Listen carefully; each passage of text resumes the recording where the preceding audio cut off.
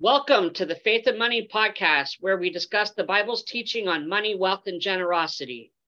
Here at the Faith and Money podcast, we are passionate about helping our listeners to better love God and their neighbor with their money. The Bible speaks about money, wealth, and generosity over 2,000 times, and we here at Faith and Money are committed to helping our listeners exercise faith, joy, and contentment with the wealth entrusted to them by God. As always, your hosts are myself, Keith Conley, and my famous co-host, Crystal Wampler. Thank you for that wonderful introduction, Keith.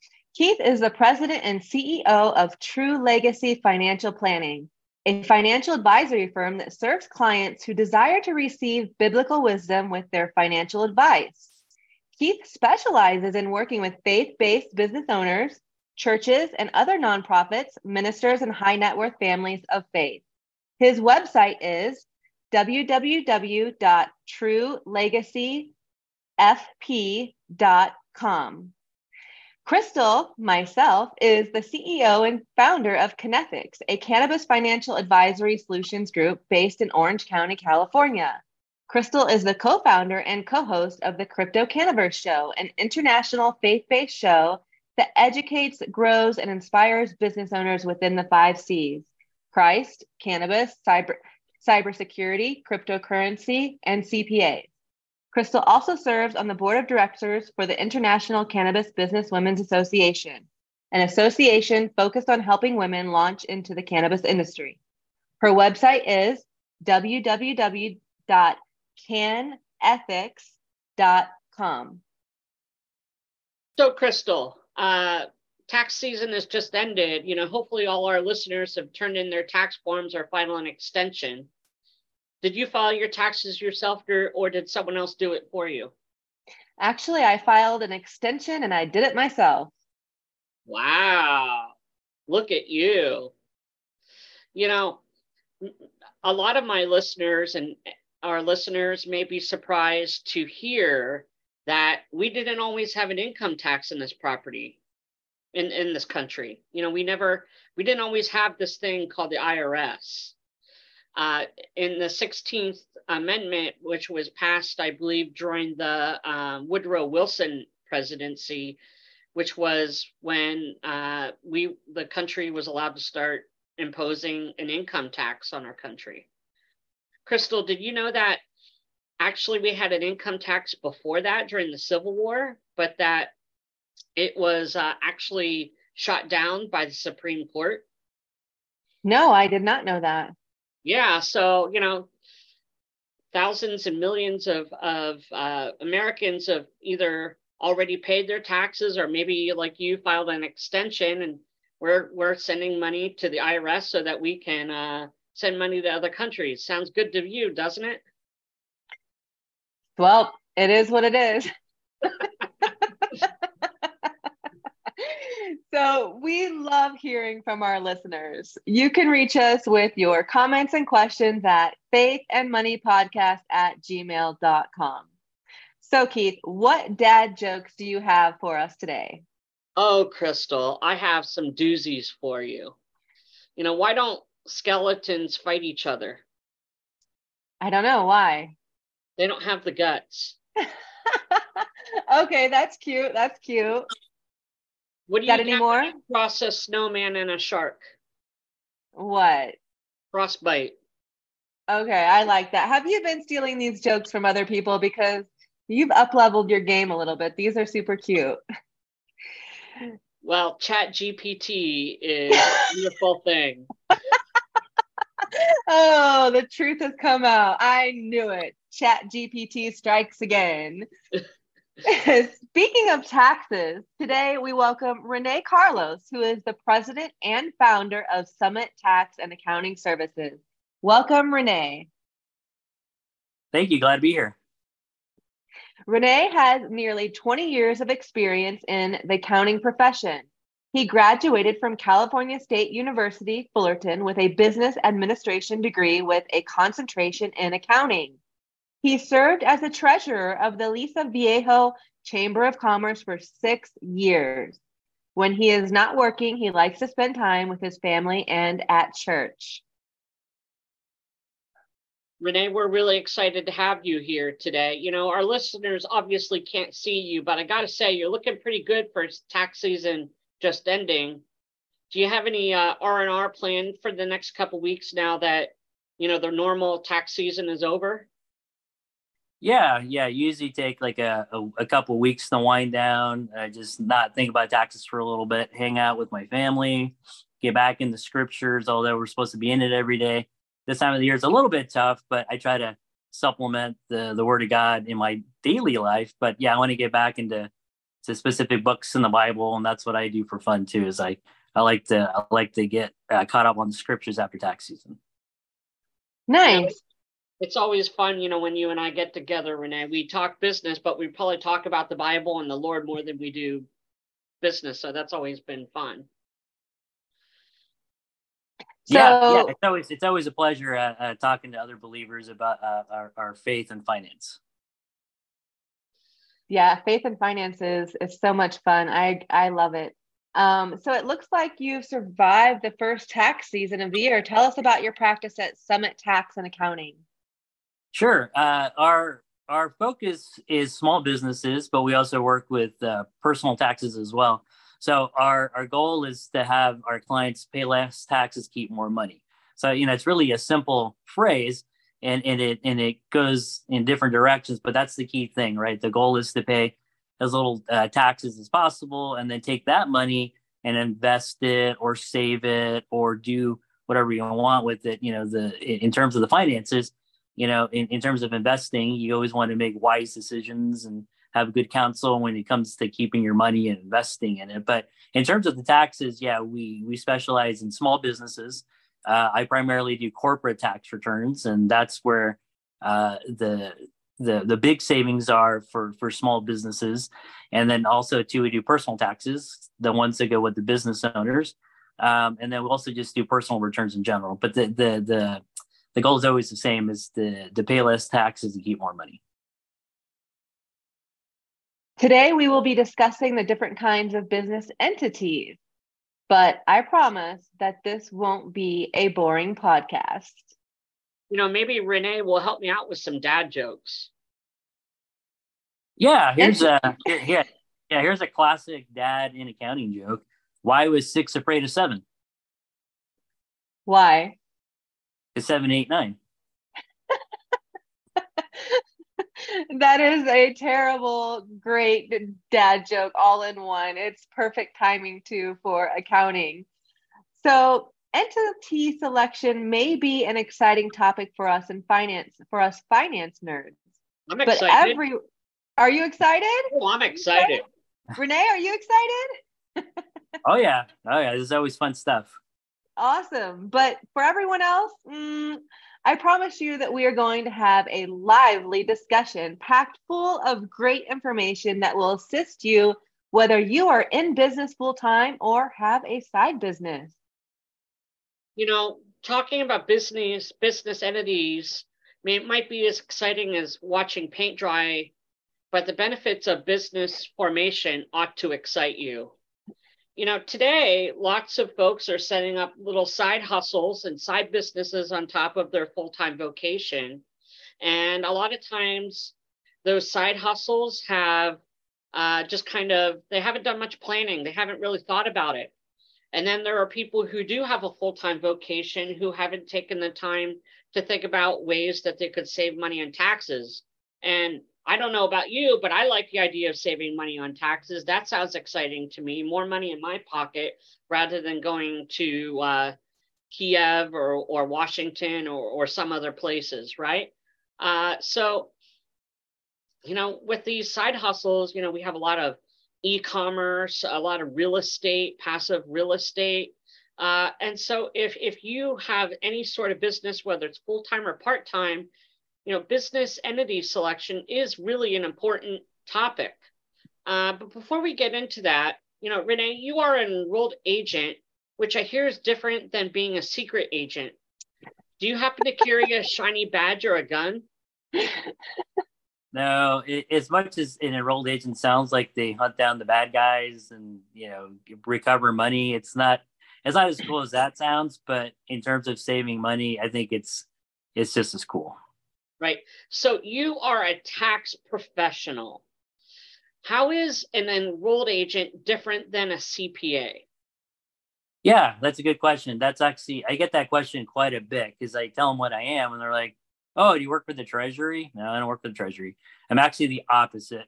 I consider myself like a tax warrior in a battle, right? So you're battling the IRS, so you need someone on your behalf to fight the battle for you. That's where an enrolled agent comes in. So an enrolled agent is very similar to CPA in the tax world, but it's there's one big difference in terms of enrolled agent. It's the highest designation you can get to do taxes. Enrolled agents are considered America's tax experts, like, according to the IRS and the National Association of Enrolled Agents. I can practice in all 50 states. So if any of you are moving from California or to like Texas, for example, although it doesn't have state income tax, still do federal taxes there. Same thing with the other states that have no income tax.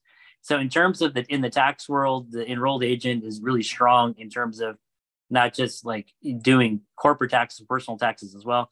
That's kind of a major difference. CPAs, in my professional opinion, working with them, because I work with them all the time, they're really good at like audits, reviews, compilations, mergers, acquisitions, valuations, business valuation. So in terms of financial statements, a CPA will always be an EA, but I think in terms of the tax world overall, an enrolled agent is probably your best bet in terms of doing your taxes. A little bit more aggressive. They dig into the tax code a little bit more. Like I mentioned before, our goal is to have you pay less taxes and keep more money.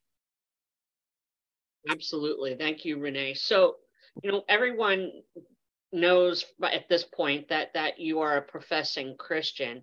How does your faith influence your tax and accounting business? Oh, it's 100% faith based. So in terms of the scripture, everything in the scripture, there's a lot of faith and finance within the scriptures. You just have to be, if you're a student of the Bible, you could go in there and look at passages like Deuteronomy 8, right? God gives us the ability to create wealth. And then in the Proverbs, right, it tells us to walk in the ways of the Lord and not to lean on our own understanding, but God's understanding. And even in the New Testament, where it talks about managing money, you can't serve two masters, right? You can only serve God in Matthew. So there's different ones. So every time I work with clients, I always have my faith hat on. But in terms of like, how can I give good counsel? How can I share my faith? And how can I lock them together in terms of helping clients? So the faith is really important. Also, to just making good decisions, wise decisions in terms of ethics and being a professional and being able to have trust with people. I think that's the biggest thing, not just in being a tax professional, but just in general, being an advisor. I consider myself an advisor more than anything because I'm like, I'm on your team. I'm the right-hand person in terms of the finances and taxes. So I'm going to give you my suggestion. And if you don't like it, that's okay. You can make the decision at the end of the day. But there are some things I will say you have to do, like file your taxes. That's one thing. But if it's like, we wanted to go with this vendor instead of that vendor, that's fine. I'm just giving you the option. So having the ability to work with the business owners side by side and co-laboring in their business and also in the faith also helps too. In terms of being a trusted advisor at the tax and accounting level. Right. I know that, go ahead, Crystal. I just wanted to make a comment that, it is so important to be able to trust your advisor. A lot of times you're working, hand in hand and you can see so many different things. So you're almost like a therapist in a way as well. All of their dirty secrets. And so being trusted advisor is super important. I'm glad you made that comment, Renee. Go ahead, Keith. Yeah, I was just thinking that, Jesus obviously in the Bible says that we are required to pay our taxes. But something I've often said is that there's no virtue in paying more taxes than you should. And it is our tax professional job to help us pay the least amount of taxes possible, whether that's today or in the future. And, a lot of times what I tell people is that, Renee's job is to help people save taxes today. And part of my job is to help people save money on taxes tomorrow. And so there's this beautiful wedded relationship between the services that Renee offers and what I offer. We go hand in hand and we work together quite well. So teamwork makes the dream work. Absolutely. So what factors should an entrepreneur consider when choosing a business entity such as sole proprietorship, partnership, LLC, or corporation? Yeah, so usually once you decide to do a business, I'll approach it in two different ways. If it's a side hustle, that's a little bit different than doing it full time. So if you do a side hustle, let's say you work in a W-2 job, and one good track strategy for W-2 workers is having a side hustle or a side job, and that the most common ones are usually like Uber, Instacart, Etsy, selling stuff online. So what you could do is you could create a sole proprietorship right from the get-go, and then on the Schedule C when you do your taxes eventually. But during the year, just keep track of it on a profit and loss. Is record your income, record your expenses, and then kind of track it as you go along to see if it's being profitable or not profitable. The key thing that the IRS looks at when you do your first year sole proprietorship is it for profit or is it a hobby? Right. So if you have gigantic losses, they're going to go, well, do you have a profit motive? And that's the biggest thing. I mean, you can have a loss your first year. It's almost expected. But as long as you have a profit motive, you have records, you have everything to prove that, yes, I'm really trying to make money, then you should be okay. In terms of just going full on out, let's just say, hey, I want to quit my W-2 job. It's not for me. I want to go on my own, which a lot of us started a long time ago. The same thing. Sole proprietorship's the first way. And then another tax strategy is once you hit a certain threshold, about 40, 50,000 net income, that's when you want to incorporate, because any dollar after that, you're going to be paying self-employment taxes. So you could be saving, thousands, if not tens of thousands of dollars by switching from a sole proprietor to a corporation. Once you incorporate, the key thing is you have to do what's called an S Corp election. And that's an official form you have to file out with the IRS. And then they accept it. And then they say you're an S Corp as of this day. The biggest misconception I've seen is that people go, oh, I'm incorporated, I'm an S Corp. And that's wrong. You incorporate, you're a C Corp by default. And then you have to elect to be an S. And then you can start utilizing and taking advantage of the S Corp benefits at that point. So that's the key thing is once you're incorporated, elect to be the S. And then you start enjoying the benefits of being a corporation. So those are really the two key steps. So the first one is W-2 with a side hustle. And then the second option is if you just want to go out and do this full time. And then once you get to that level, at the corporate level, then it's that's when you need, I think professionally, my professional opinion is you need an advisor like myself or like Keith, where you could, now it's a different ball game. Now it's like you have to have corporate minutes, you have to have corporate records, you have to have a lot of stuff. It sounds like it's daunting, but it really isn't. But you need someone on your side to come alongside you and kind of guide you as you're running your business. We're the professionals that do the rest of it. So those are kind of the key things when you either have a side business or have a full-blown business. Right. So everyone, normally, unless they do something ahead of time, would start out as a sole proprietor, which just means that my business money goes through my personal account. But there's different things to take into consideration when becoming a different type of business, such as protection, liability, as well as, taxation issues, correct? Yeah. So the other part is in terms of being incorporated, one of the first things is you have corporate liability, right? So everything's in the name of the corporation, your checking accounts in the name of the corporation, everything goes through there. In the event that you had to close down your corporation, they go through the corporation first, not you personally. When you're a sole proprietor, they can come at you liability-wise personally.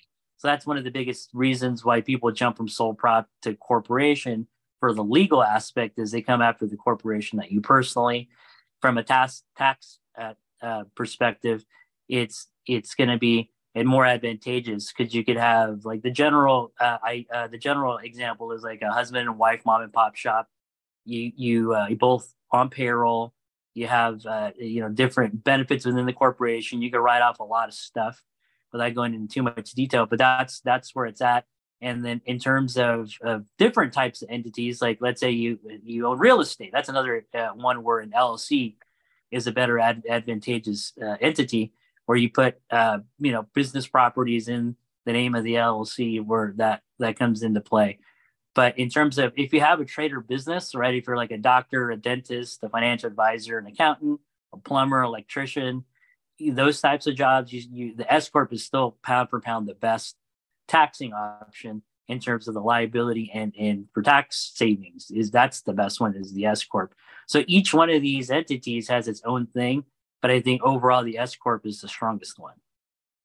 Right. So a lot of our listeners probably recognize that when you have a W-2 job, you have money coming out for Social Security and Medicare tax. And what some of our listeners may not even know is that when you're a sole proprietor, you're actually having to pay the portion of Social Security, Medicare tax that your employer is paying for you, because when you have a W-2 job, you're actually only paying half. But when you're self-employed, you're actually having to pay 15.3% instead of 7.65%. And so when you become a corporation, you can actually make yourself an employee of your business. So you can actually have a W-2, even though you're, you'll think of yourself as being self-employed, but you're actually going to be employee of your corporation, which can help you save money on self-employment Social Security taxes. Yeah, no, that's a good point. Yeah, so when I mentioned earlier, when you springboard from the sole proprietorship to the corporation, that's in terms of the tax savings, that's the biggest one. Like Keith mentioned, 15.3%. So we'll just use the example of the $50,000 net income, right? This is income after expenses. So if you take roughly 15% times 50,000, that's like 7,500. So that in self-employment taxes, you already save that by incorporating. So that's the biggest thing. And for every dollar on top of 50,000, you're saving even more. So in terms of the tax savings, that's the biggest thing there. And then the corporation handles everything else, right? They handle the payroll. Also, too, one thing to mention too, you have to take payroll. That's a requirement of a corporation. And by taking payroll, I mean literally taking payroll using ADP, Paychex, local payroll provider. You can't just write yourself a check from your corporate checking account. That is a no-no. You have to literally run it through payroll provider, and then pay yourself a reasonable compensation. So that's another strategy you can kind of go into maybe at another time. But that's another thing too, is you have to pay yourself payroll, or else you can't take out money from the corporation. So that's another requirement of a corporation. There's a lot of requirements for running a corporation, but once you understand the basics, everything else it's as easy as just running your business on an everyday basis. But that's another key thing, is you have to have corporate records, right? You have to have balance sheet and a profit and loss, and you have to have payroll through a payroll company. So there's just the key things you have to have. And then once you're at that level, you have to have an accountant or a bookkeeper and a tax professional. You're gonna sink in the water if you don't have those going forward. Thank you for visiting with us, Keith and I today, Renee. We appreciate your insights into business. Where can our listeners connect with you if they have tax questions?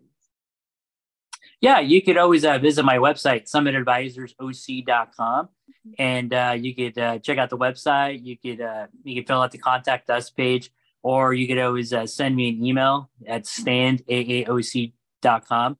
I'm pretty good about checking emails on a consistent basis. Tax season, I try to do it 48, 72 hours, but now that it's not tax season, I'm pretty good about responding to emails on a daily basis. So you can either go to the website or you can send me an email directly. Excellent. Thank you, Renee, for visiting with us today. Yeah, thank you for having me.